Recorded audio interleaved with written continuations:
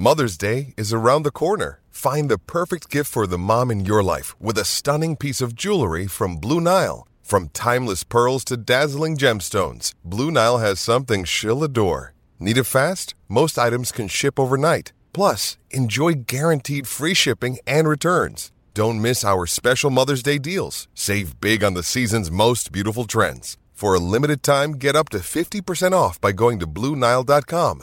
That's BlueNile.com. This is the Royal Blue Podcast from the Liverpool Echo, giving you the inside track on all the big talking points from Goodison Park. Hello everybody and welcome back to the Royal Blue Podcast. I'm Phil Kirkbride and today joined by Gav Buckland and Adam Jones as we chew the fat over all the major talking points at Goodison Park, but of course focusing today on last night's game, last night's draw that should have been a victory but ended up being all square and a quite remarkable finish to the game. There was stunned silence for many inside Goodison, but unfortunately we have to talk about it and we have to try and make sense of what was a quite astonishing finale to a game that Everton had been fully in control of and cruising towards an impressive 3 points. So we will divide this podcast into the first to the 94th minute and then the 94th to the 95th. And of course we will talk about Moise Kean, a few others, Dominic Calvert-Lewin of course into double figures for the league this season, and take the conversation from there. So let's start on what is a wholly positive discussion, Gav. First minute to the 94th. Tell me about Everton's performance. Excellent. I mean, as good as what we played at home, certainly, for a long time. Winning our personal battles, plenty of strength. A lot of imagination in the final third, I thought. First 20 minutes of the second half, where our two sort of wide players sort of played as two inside forwards, so we were effectively playing 4-2-2-2. Give us a lot more creativity in the middle. And in the first half, we were good out wide on the left-hand side in particular. And all in all, it was a pretty comprehensive performance, of which, dare I say, Newcastle, I think I saw something after 80 minutes, they'd had 2 shots and we'd had 17, which speaks volumes. So after 94 minutes, thinking, solid win, into the battle now for Europa League places in the mix. And then, 60 seconds is a long time in football, isn't it? We found out. So it was very disappointing, but we can't take away. In looking at the game and the rest of the season, we can't just focus on the 60 seconds. It's quite right that we focus on the 94 minutes that went before then, which I thought we were excellent and thoroughly deserving of a 2-0 lead, probably more. And Adam, there was definitely a school of thought afterwards, wasn't there, that the first 94 minutes of the game, if you like, and that performance was up there with as good as we've played this season? Yeah, I'd say probably. The closest we probably came was that 2-0 win over West Ham. It was all the way back in September. It feels like a lifetime ago. But it was only back in September. And I think it was right up there. I think I fully agree with what Gav said there. I think it was the imagination in the final third that looked a lot better, especially Bernard cutting in on from that left flank. Looked so dangerous, dropping in between the lines, as we saw him doing against Brighton, of course, to a lot of effect as well. And, Ancelotti spoke after the West Ham game. He said, he wanted to see his side be more brave. They were too shy in the first half. He wanted to see them playing more vertically, whatever that meant. But we deciphered that as direct. That's direct, yeah. But I think he definitely saw the fruits of that against Newcastle. I think we were more direct. I think we were a lot more brave on the ball. We were attempting more dribbles. We were attempting to be that little bit more creative in the final third. And it was coming off, We even had a couple of chances in the second half. Mason Holgate had a chance. Calvert-Lewin hit the post, didn't he? Yeah. Bernard lifted one just over the bar. But to be honest, there was no point in when we were missing those chances where I was thinking, these might come back to bite us. But I've never seen a more routine 2-0 home win, and then the last minute happens, doesn't it? Yeah, Yerry Mina had the opportunity, didn't he, in the second half, and Bernard is, we spoke about him on Friday, that he's far more suited, obviously, to 4-4-2 rather than 4-2-3-1 when he's playing further up the pitch and has got less space to operate and less opportunity to move inside. In 4-4-2, he's playing maybe 20 yards further back down the pitch, and therefore he's got more space to operate in, and he's got more space to move on the inside. I mean, that first goal, and we'll talk about Moise Kean later, I'm not sure he'd be in that position in the 4-2-3-1. Yes, yeah, that would have been where the number 10 would be. Yeah. He would have been where Sigurdsson would have been. Yeah. And if you think about it, he's playing left-hand side of midfield, but it allows him to move inside to like a number 10 position. And you get the best out of him, really, I think, in that role. And I thought he played really well. And what can you say? You can't say a lot. It was as Adam said, routine. Yeah. But I'd say we played better against West Ham, because West Ham were poor when they contributed to that poor performance. That game being 2-0. But I've not seen Newcastle this season. I'm not sure that they were that poor last night compared to how they played previously. I just think that we were a class, a level above them. I mean, that pass, some of the passing moves, the one where Bernard chipped it over the bar or whatever, that was a great move. Sidibe into Key to Walcott. Yeah, and there was 3 or 4 like that in the second half in particular, and on occasion in the first half on the left-hand side. And you can't complain when you're seeing that type of football. Well, just rowing back a little bit and going back to Monday's press conference that you were there. What did you make of Carlo's comments about style? And obviously you mentioned playing more vertical, but what about in particular? He made it quite clear. I thought it was the most articulate sort of representation and explanation of of his vision, if you like. Sort of saying he's not bothered about possession. Do you think maybe on some level? I mean, obviously he's obviously a hugely experienced, well-skilled manager who has his own thoughts and methods. But obviously, do you think at some point he's looked maybe, and we have to admit this is, because they are currently the best team in the country, the way Liverpool play, they don't play possession football. They're very direct. They play a lot of long passes very effectively. Do you think maybe that's there's almost a shift in the way that some managers now looking at football, and that's partly why Carlo wants us to play that way? I think that probably plays into the thinking, because, you can't have a team being so good as Liverpool are. And I think Man City do it on occasion as well, just the way they can tear through teams with pace. You can't have that system being so successful without some of the world's best managers picking up on it and thinking, yeah, maybe I can utilise this a little bit. But Carlo had Liverpool's number before he came here. Yeah. He'd beaten them with Napoli before he came here. Yeah. So he knows how to break down that sort of system as well. And he's he's clearly just such an intelligent man. Like, as you say, like, his description of how he wanted Everton to play was so articulate, and I think he was maybe just assessing the kind of limitations that he's got with this squad at the minute, not just in terms of the technical ability of some of the players that we've got, but the kind of injury issues that we've got as well. And there's always going to be, whenever a new manager comes in, there's always going to be some sort of grace period before their style gets really introduced into the team. And sorry to interrupt, do we also think that when he's looked at the forward options, and he's looked at Richarlison, Dominic Calvert-Lewin and Moise Kean, and he's gone, young, loads of potential, but what are they good at? They're quick, they're strong, they're athletic. Energetic. Yes. And so you try and turn teams, rather than necessarily playing intricate football, you turn them quickly. Well, yeah, essentially, if you're playing the ball round the back, then those kind of players aren't getting the ball, and at the minute they are proven to be our best players. Richarlison and Calvert-Lewin, especially over the last few weeks. It's no surprise that they're the ones who've scored the bulk of the goals while Ancelotti's been here. Until Keane bagged his one yesterday. So if we are messing about with it at the back a little bit too much, then ultimately you're starving those kind of players of the service that they need.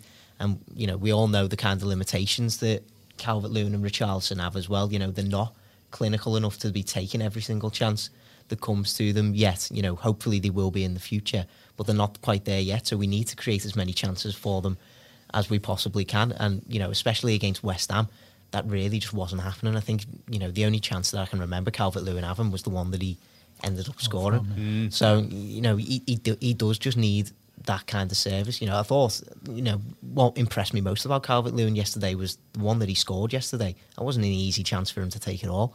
It's such a good finish, swept in with his wrong foot past, a goalkeeper who had a really good game, I thought. He always has a good game against us. Yeah. So, you have just got to get the ball forward to these players as much as possible. And I think we did, if you look at the West Ham game and the Newcastle game, in isolation, I think we did see a marked improvement in terms of, you know, the kind of quality of chances we were creating for the two strikers. What do we? So let's retain the positivity and focus on what was really good about last night.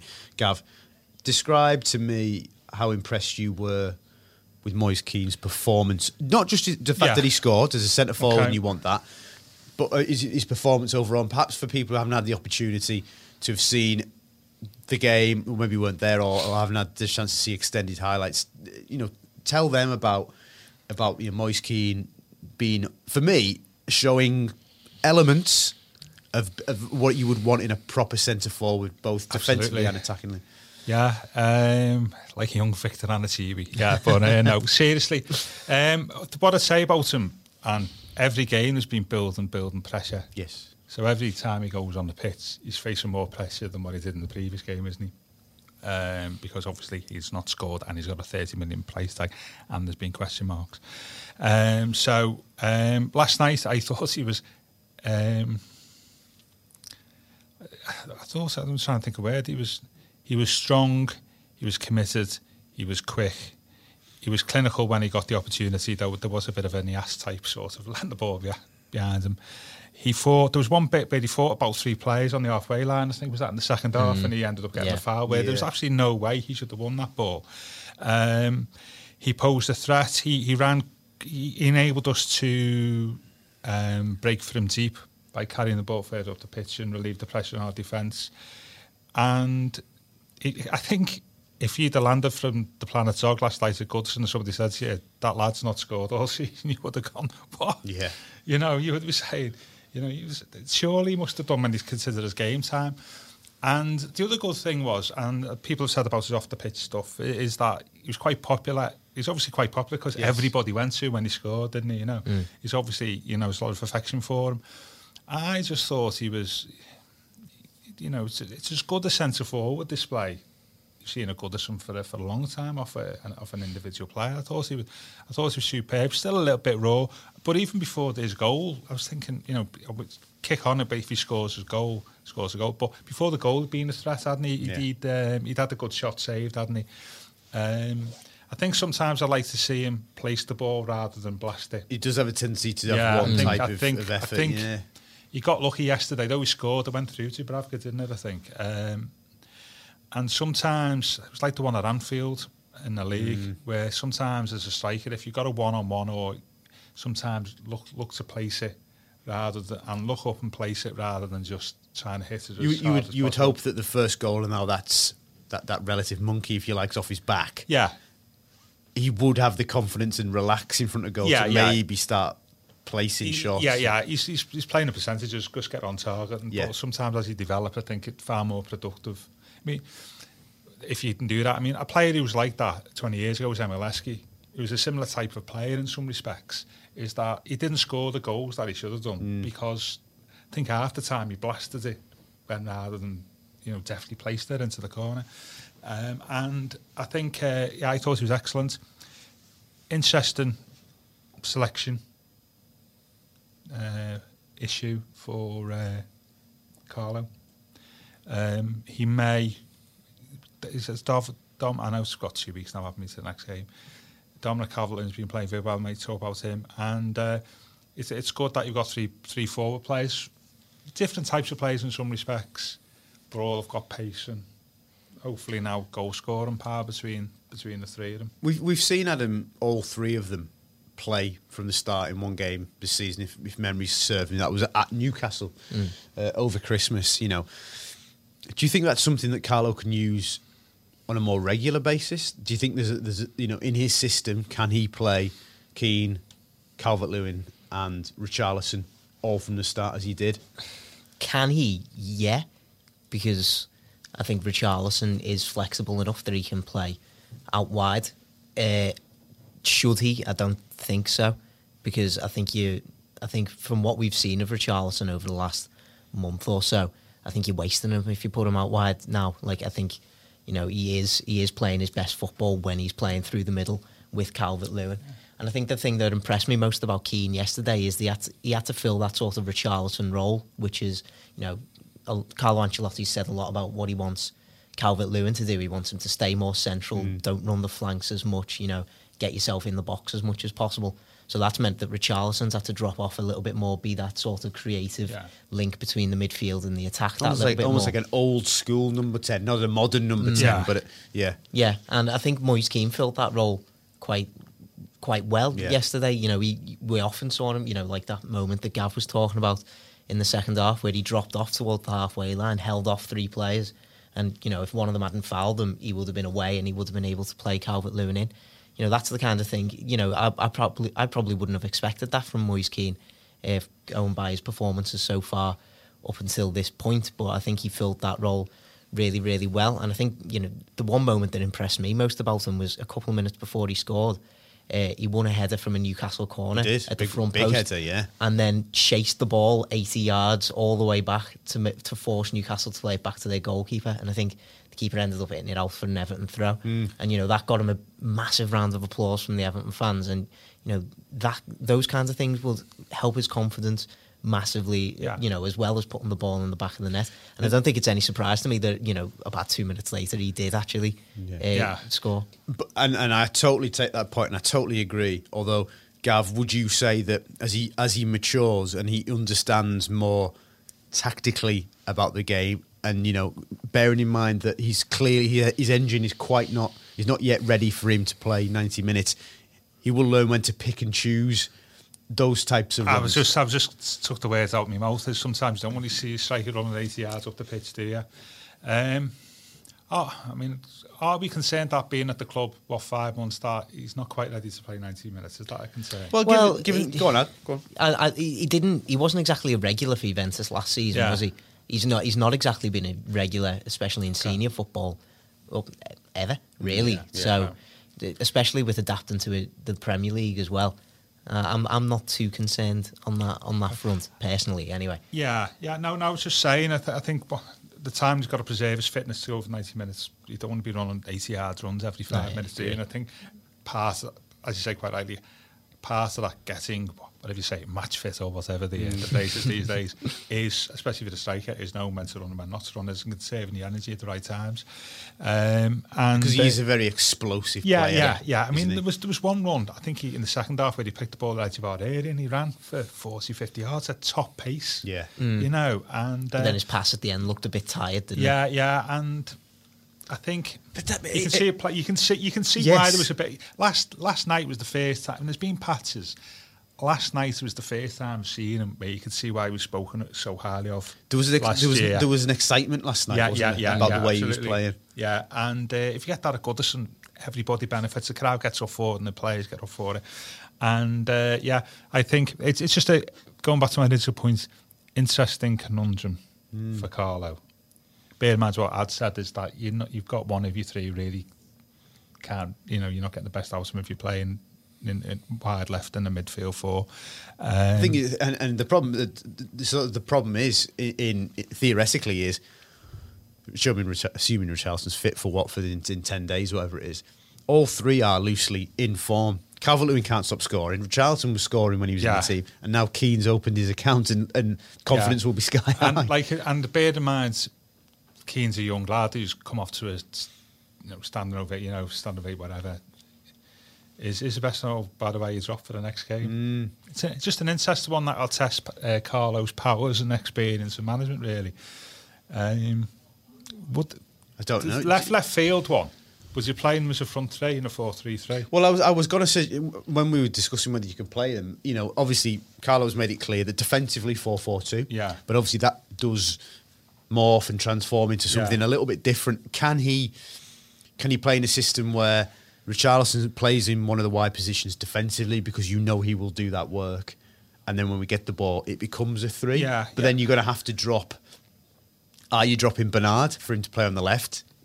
Not on last night's performance.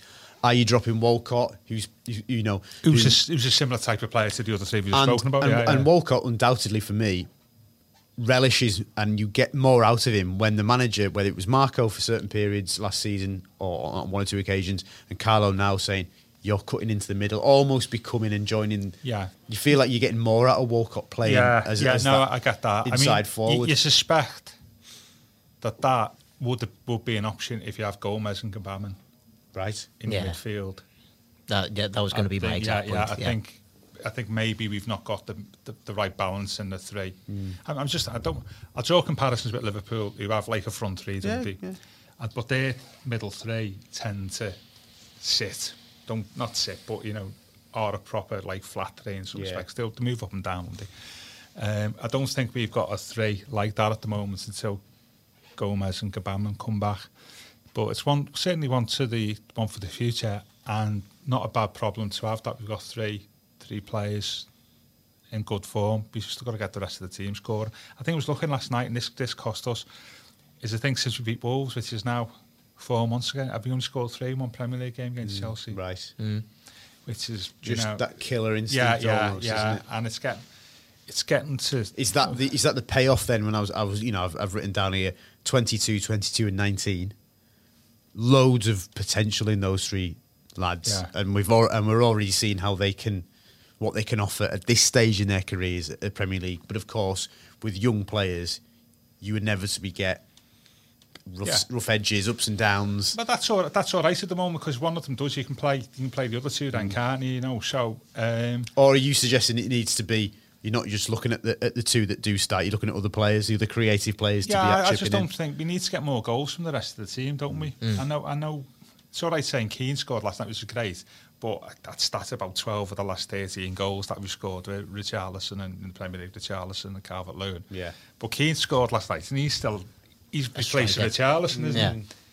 Well, this was the issue we had last season, wasn't it? Yeah, with Sigurdsson and Richarlison, wasn't it, last season? It's getting goals off the middle four. I mean, you're looking at that last night. How many goals has Bernard going to get for you this season?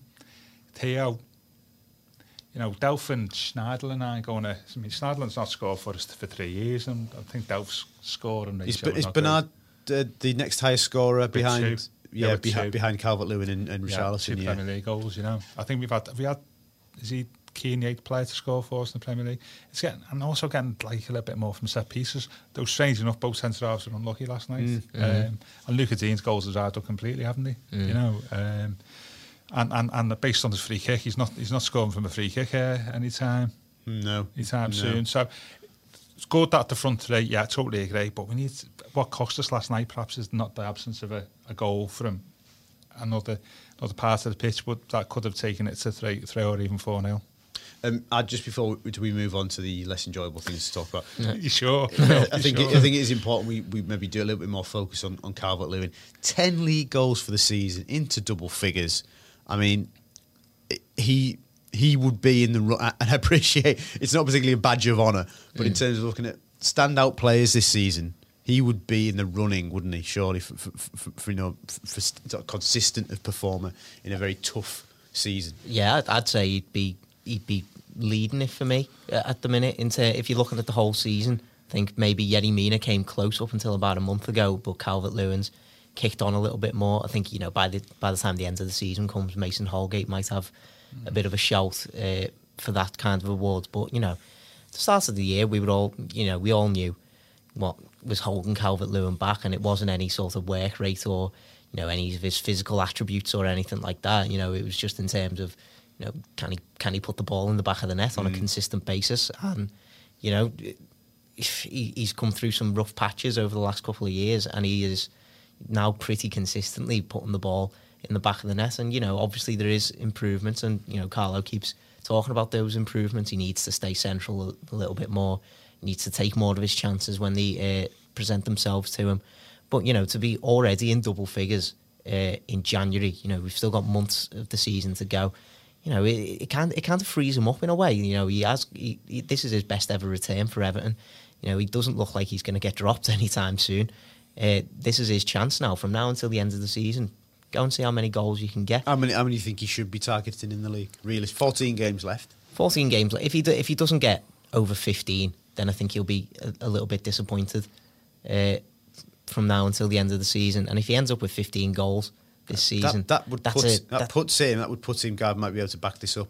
If he scored 15 league goals, that would put him in terms of the last 10, 12, 13 years of Premier League football for the club. Yeah. That would put him probably be only second to Rom. Yeah, single seasons. I think Rom's first one was 17, wasn't it?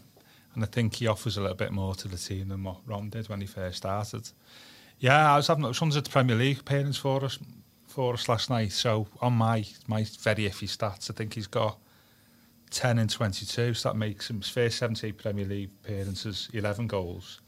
Last 22 Premier League appearances, 10. Wow. Or 21 maybe, because I don't think he scored on it. So in terms of a metric to kind of, if you wanted to kind of quantify the progression.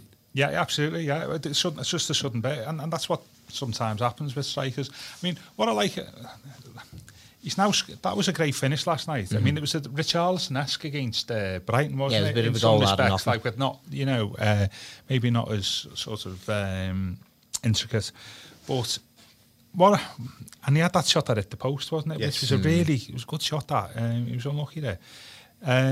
What I like, a couple of things there. There was obviously a few old times saying about like sort of Graham Sharp when he first broke through 1981-82. Our new life president of former players, whatever it is. Yeah. And the point I raised then was that then teams play 4-4-2. So if you were a young striker coming in, you were invariably playing off somebody who was probably a little bit more experienced than you. Who could take the weight off you, show you the ropes on the pitch, all that type of stuff. And Graham Sharp had a fella called Peter Eastoe. He was great with his back to goal and all that, And the problem we said with Calvert-Lewin, and young striker, if you're playing 4-2-3-1, you're the sole striker. There's nobody to take the weight off your shoulders. So you've got to score goals and run the channels, all this type of stuff. You've got nobody to take the weight off you. And it's no coincidence that he's kicked on completely since we've been playing 4-4-2, and he's had a second striker playing with him. And I think that's helped him. I like to think he would have kicked on anyway because confidence through scoring goals. But I think that's been the key thing in his development. And I'm like Keane and Richarlison. I'm being really impressed by him. And also he's scoring goals that you want to see strikers score. Gary Lineker always says, doesn't he, that the most important weapon in the striker's armoury is knowing when to attack space. But 9 times out of 10, the ball won't reach there. But the one time out of 10, jackpot, And that's what he started doing far more effectively for me inside the penalty box. Like for the goal on Saturday where it was a flick on, wasn't it? Yeah. It started his run before the ball had reached the vacant area. I think the two at St James's Park. Newcastle I was going to say. And that's something that he's obviously developing and learning when to do that, which is something that was lacking, I think, in the first half of the season, where I think it was a couple of times against Man City where he was reacting to things in the area.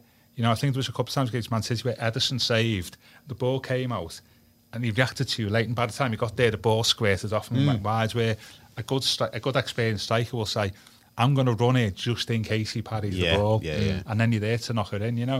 And I think that's something that he still needs to develop, but he's showing signs of learning, and that's obviously contributed to his goal count.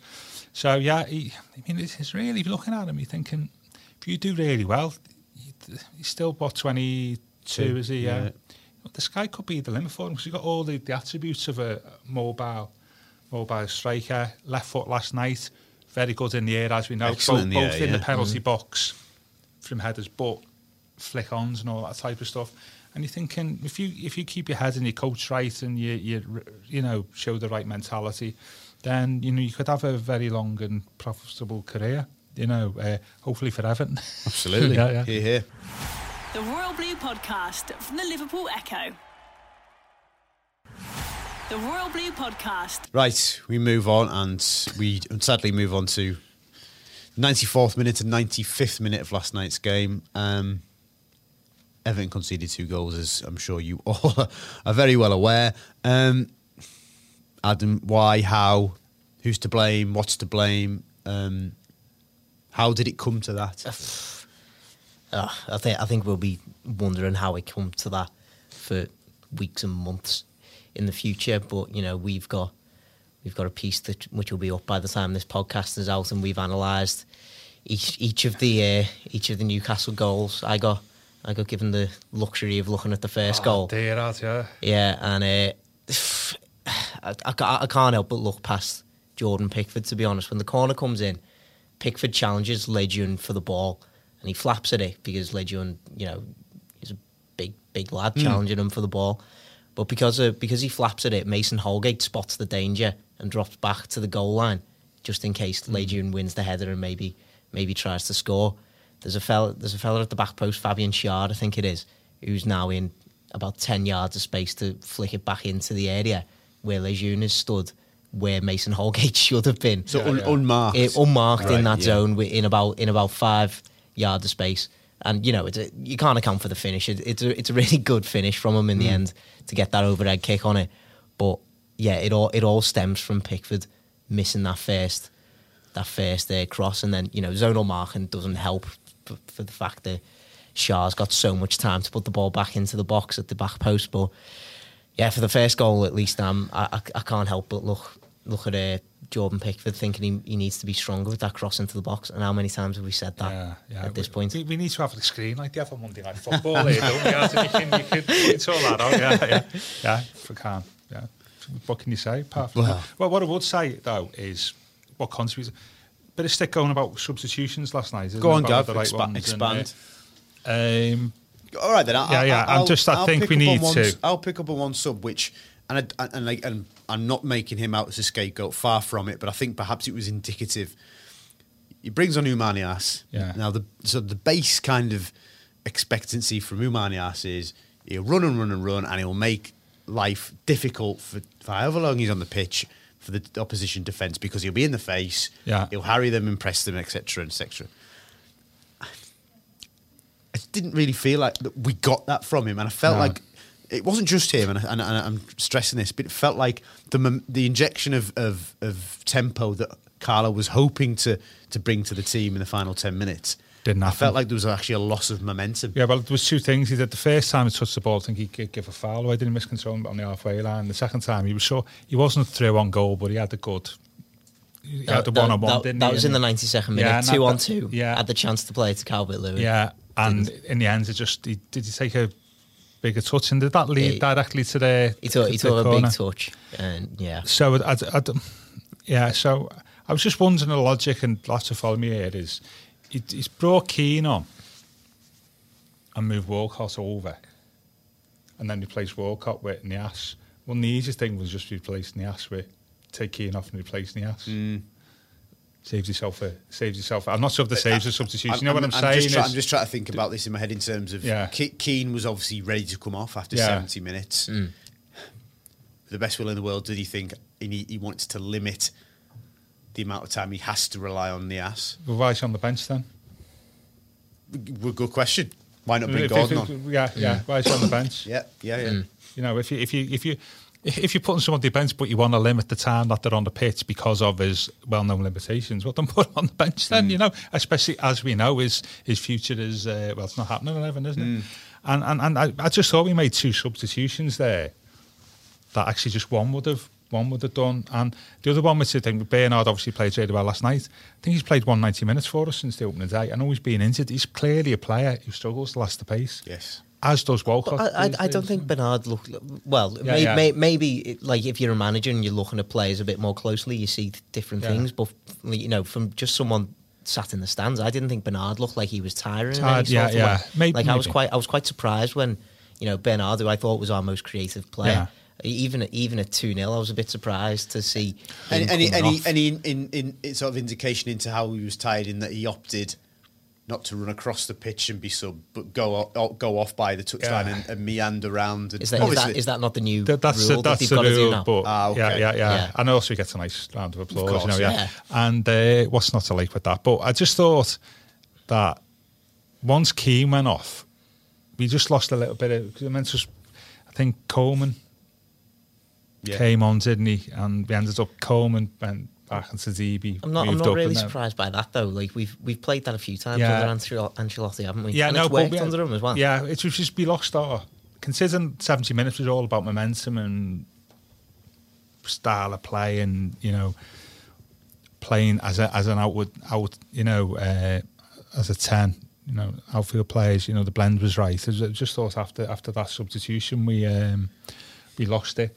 And they never threatened, but they had a little bit more of the ball. We just didn't. We lost that final third threat that we'd had, and ultimately that followed through to the first goal, which was I was gutted about it. We lost a clean sheet. I was thinking that, yeah. Second best record after Liverpool, isn't it? Since the start of last season, a home clean sheet. So now there's another stat disappeared. But I just thought at the time, well, okay, you know, I didn't think what was going to happen after that. And the second goal was a shambles, wasn't it? Well, indeed it was. I think my biggest issue for the second goal was that we had the ball. Yeah. We restart the game. The possession's ours. There's less than, as it transpired, less than a minute on Simon Hooper's watch, and we give it straight back to them. Yeah. It was almost like being a glutton for punishment. Yeah, I was likening it to you know, the now infamous Bournemouth game, the 3-0, but we scored, haven't we, in the 95th minute to make it 3-2. So they had the ball from the kickoff. But like, you know, so we had like sort of 30 seconds to last, but they had the ball. Last night it was 30, 45 seconds to last, and we've got the ball. And we ended up, well, you know, we've seen it. I've only seen the goal, well, once live, once on the telly. Just a little anecdote last night, I don't even heard it, but a fella from walked out about 5 minutes in the end from behind the press box and said, I think he was just saying, I'm going, says, I can't stand the pressure.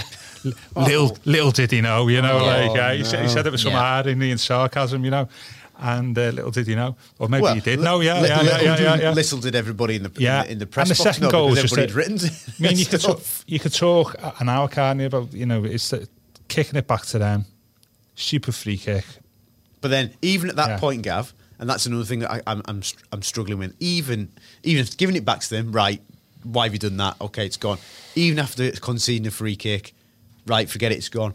There's a free kick about on the halfway line. Yeah. You've still got plenty of opportunity to deal with the ball. It wasn't. It was pumped to the side of the box almost. It wasn't a great free kick. Was it at the end of the day? They played it short. But two players get caught underneath the ball, and then that was essentially game over. Was it Fernandez as a shot, and then just all hell breaks loose? The post coming out to Hayden, and obviously that infamous still, which you've probably seen on social media, and I'm sure many of our listeners have seen it.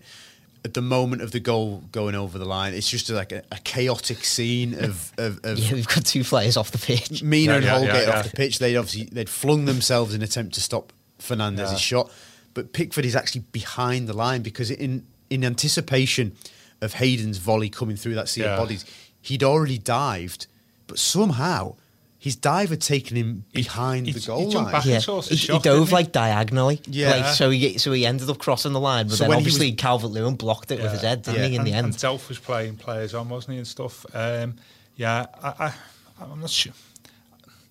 Pickford, he's a little bit of a Marmite character at the moment, isn't he? There's some people, like, I still think, you know, he's decent and stuff, but last night brought into focus is there's a body of supporters, you know, probably... I fully understand, do think that actually not great. And I was looking at that, I think, does a top-class keeper leave themselves? I mean, there's probably, like, people better qualified than me to talk about it, to leave, you know, a yard behind the goal. Because if he's on this line, he's saving the ball, isn't it? Because it went straight at him. The ball only went over the line because he's behind the line. It wasn't as if the ball went in the corner and he had to dive for it. And I didn't think that. It just looked wrong. You don't often see that, do you? You know? And he didn't cover himself in glory, though others may disagree. And it was just a shambles of a shambles. Shambles of a shambles. A shambles of a shambles. Yeah, yeah. It was an omni shambles, as the phrase goes. Indeed. Though it did give me the chance for an opportune stat. Go on. Is the last time there was goals at Goodison from the same team in the 94th and 95th minute was against Birmingham. We scored 2 against Birmingham to win the game 3-1 in November 2007. And who was the Birmingham manager? Steve Bruce. Oh, wow. Yeah. But it wasn't. That one then Lee Carsley's called the Screamer. Yeah. Lee Carsley and James Vaughan. Yeah. And that's still... In fact, we didn't even have to talk about that goal, really, did you? You just got a picture of the still. There it is. It's almost akin to that great still that somebody did from that scene in Manchester City Centre a couple of years ago. Where the fella's just like that. That's what came into my mind when I saw it last night. Or the other one, which I always thought was a great one, was when we beat Arsenal 2-1 in 2016, where both goalies are in behind the goal line. in our Even the one where we played United and all three of our centre backs are on the floor, like on top of each other. Yeah. Oh, So we've had a few. We've had a few of them. But that one last night was the most serious, wasn't it? It was just it was an omni-shambles. I just hope, and I think it's good that we haven't got a game on Saturday, by the way. I think it'd be good to give people time to get out the system. I don't think Martinez, that season was the same after, because like last night, we could have gone 8th or whatever, or 7th. When we Bournemouth, if we won that 3-2, we would have gone like sort of 6th or something like that. And we never seemed to recover after that game. It was just always in the background. Even beat them in the FA Cup later on the season, and that didn't eradicate the pain in that 3-0. And I just hope that we react better. At Watford, tricky game. Well, a tricky game. Again, on a ground that I don't think we've done that well at. No, tell me about it. And I think, well, I've been there 3 times, 3 wins. And I think... You going February the 1st? No, I don't think so, yeah. We need to just drag him there. Yeah, if you want to pay chuck him in the booth. It was a long time ago, that, though. No, seriously, I think it's good that we haven't got a game on Saturday. I think if we give time to just regroup and think about things differently. And it was, as you say, it was just... What can you say? Just show that picture. Says it all. Still not won a league game when there's been no Richarlison. 5 now. Which is fingers crossed his knee is suitably healed in time for the trip to Watford on February the 1st. Just before we do conclude this edition of the podcast, just want to get the lads' thoughts on, Gav had mentioned it early on in the pod, a victory would have put us 8th and really firmly in the battle for the Europa League.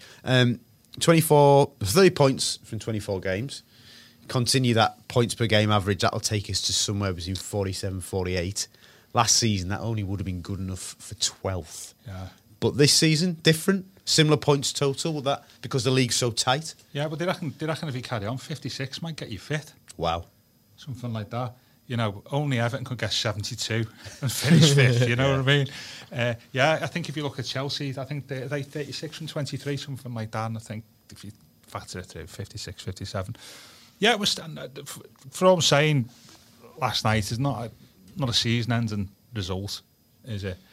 It would be nice to get the extra 2 points, but we're still in the mix. I mean, and it's about the reaction, isn't it? And I think there's all to play for. As we seen last week when we were talking about the accounts, as what Sashi was saying in the general meeting, European football is pretty important for our finances and the prestige as a club. So it's still on. It's still on, to be honest with you. Just last night, the extra 2 points may have helped. But I think we're capable of getting to, I think we get 50, capable of getting 56. And add, we were saying before 94th minute, my God, from the day Marco's final game, we were 18th. We go to 8th, a jump of 10 places in 6 weeks, 7 weeks, whatever it is. Incredible. It would have been, I mean, there's obviously been significant progress in a points haul from Duncan and Carlo in that period, but that would have felt like a real kind of, well, the season's on it. We've properly got an opportunity. Yeah, well, it would have been a big turning point if we'd have won, but I don't think it's similarly a massive turning point that we didn't win. No. As much as that does feel like a defeat, it wasn't. We have drawn that game with still only 1 league loss under Ancelotti. Out of 6 league games with him now. I think that's a really good record, and I think if we can focus on these sort of positives, it's not every game that we're going to be conceding 2 goals in the 94th and 95th minute. If we can keep honing in on those sort of positives that we saw in those first 94 minutes of the match, Ancelotti keeps working with them on the training pitch, as he's now going to have 10 days to do before the next game, and then he's going to have a winter break as well to get working with them. We'll have injured players coming back. There's still a real possibility. We are still in this fight, as Gav's saying. There is still a real possibility that if we can continue the kind of points haul that we got under Duncan Ancelotti, there's no reason to suggest that we couldn't end up finishing 7th, 6th. Why couldn't we aim that little bit higher? Obviously, yesterday's result was a disappointing one, but as Gav said, it's not exactly a season ender. No, and we spent the first half of the podcast talking about how well we played in the first. Absolutely. And, that performance is probably better than, I would say, most top half of the table teams, apart from the obvious couple of teams, have probably played in the last 2 or 3 weeks. I just thought we were excellent, we were smart. And I think Carlo, you don't get to where he is in management, hammering the players, do you, for the last 2 minutes.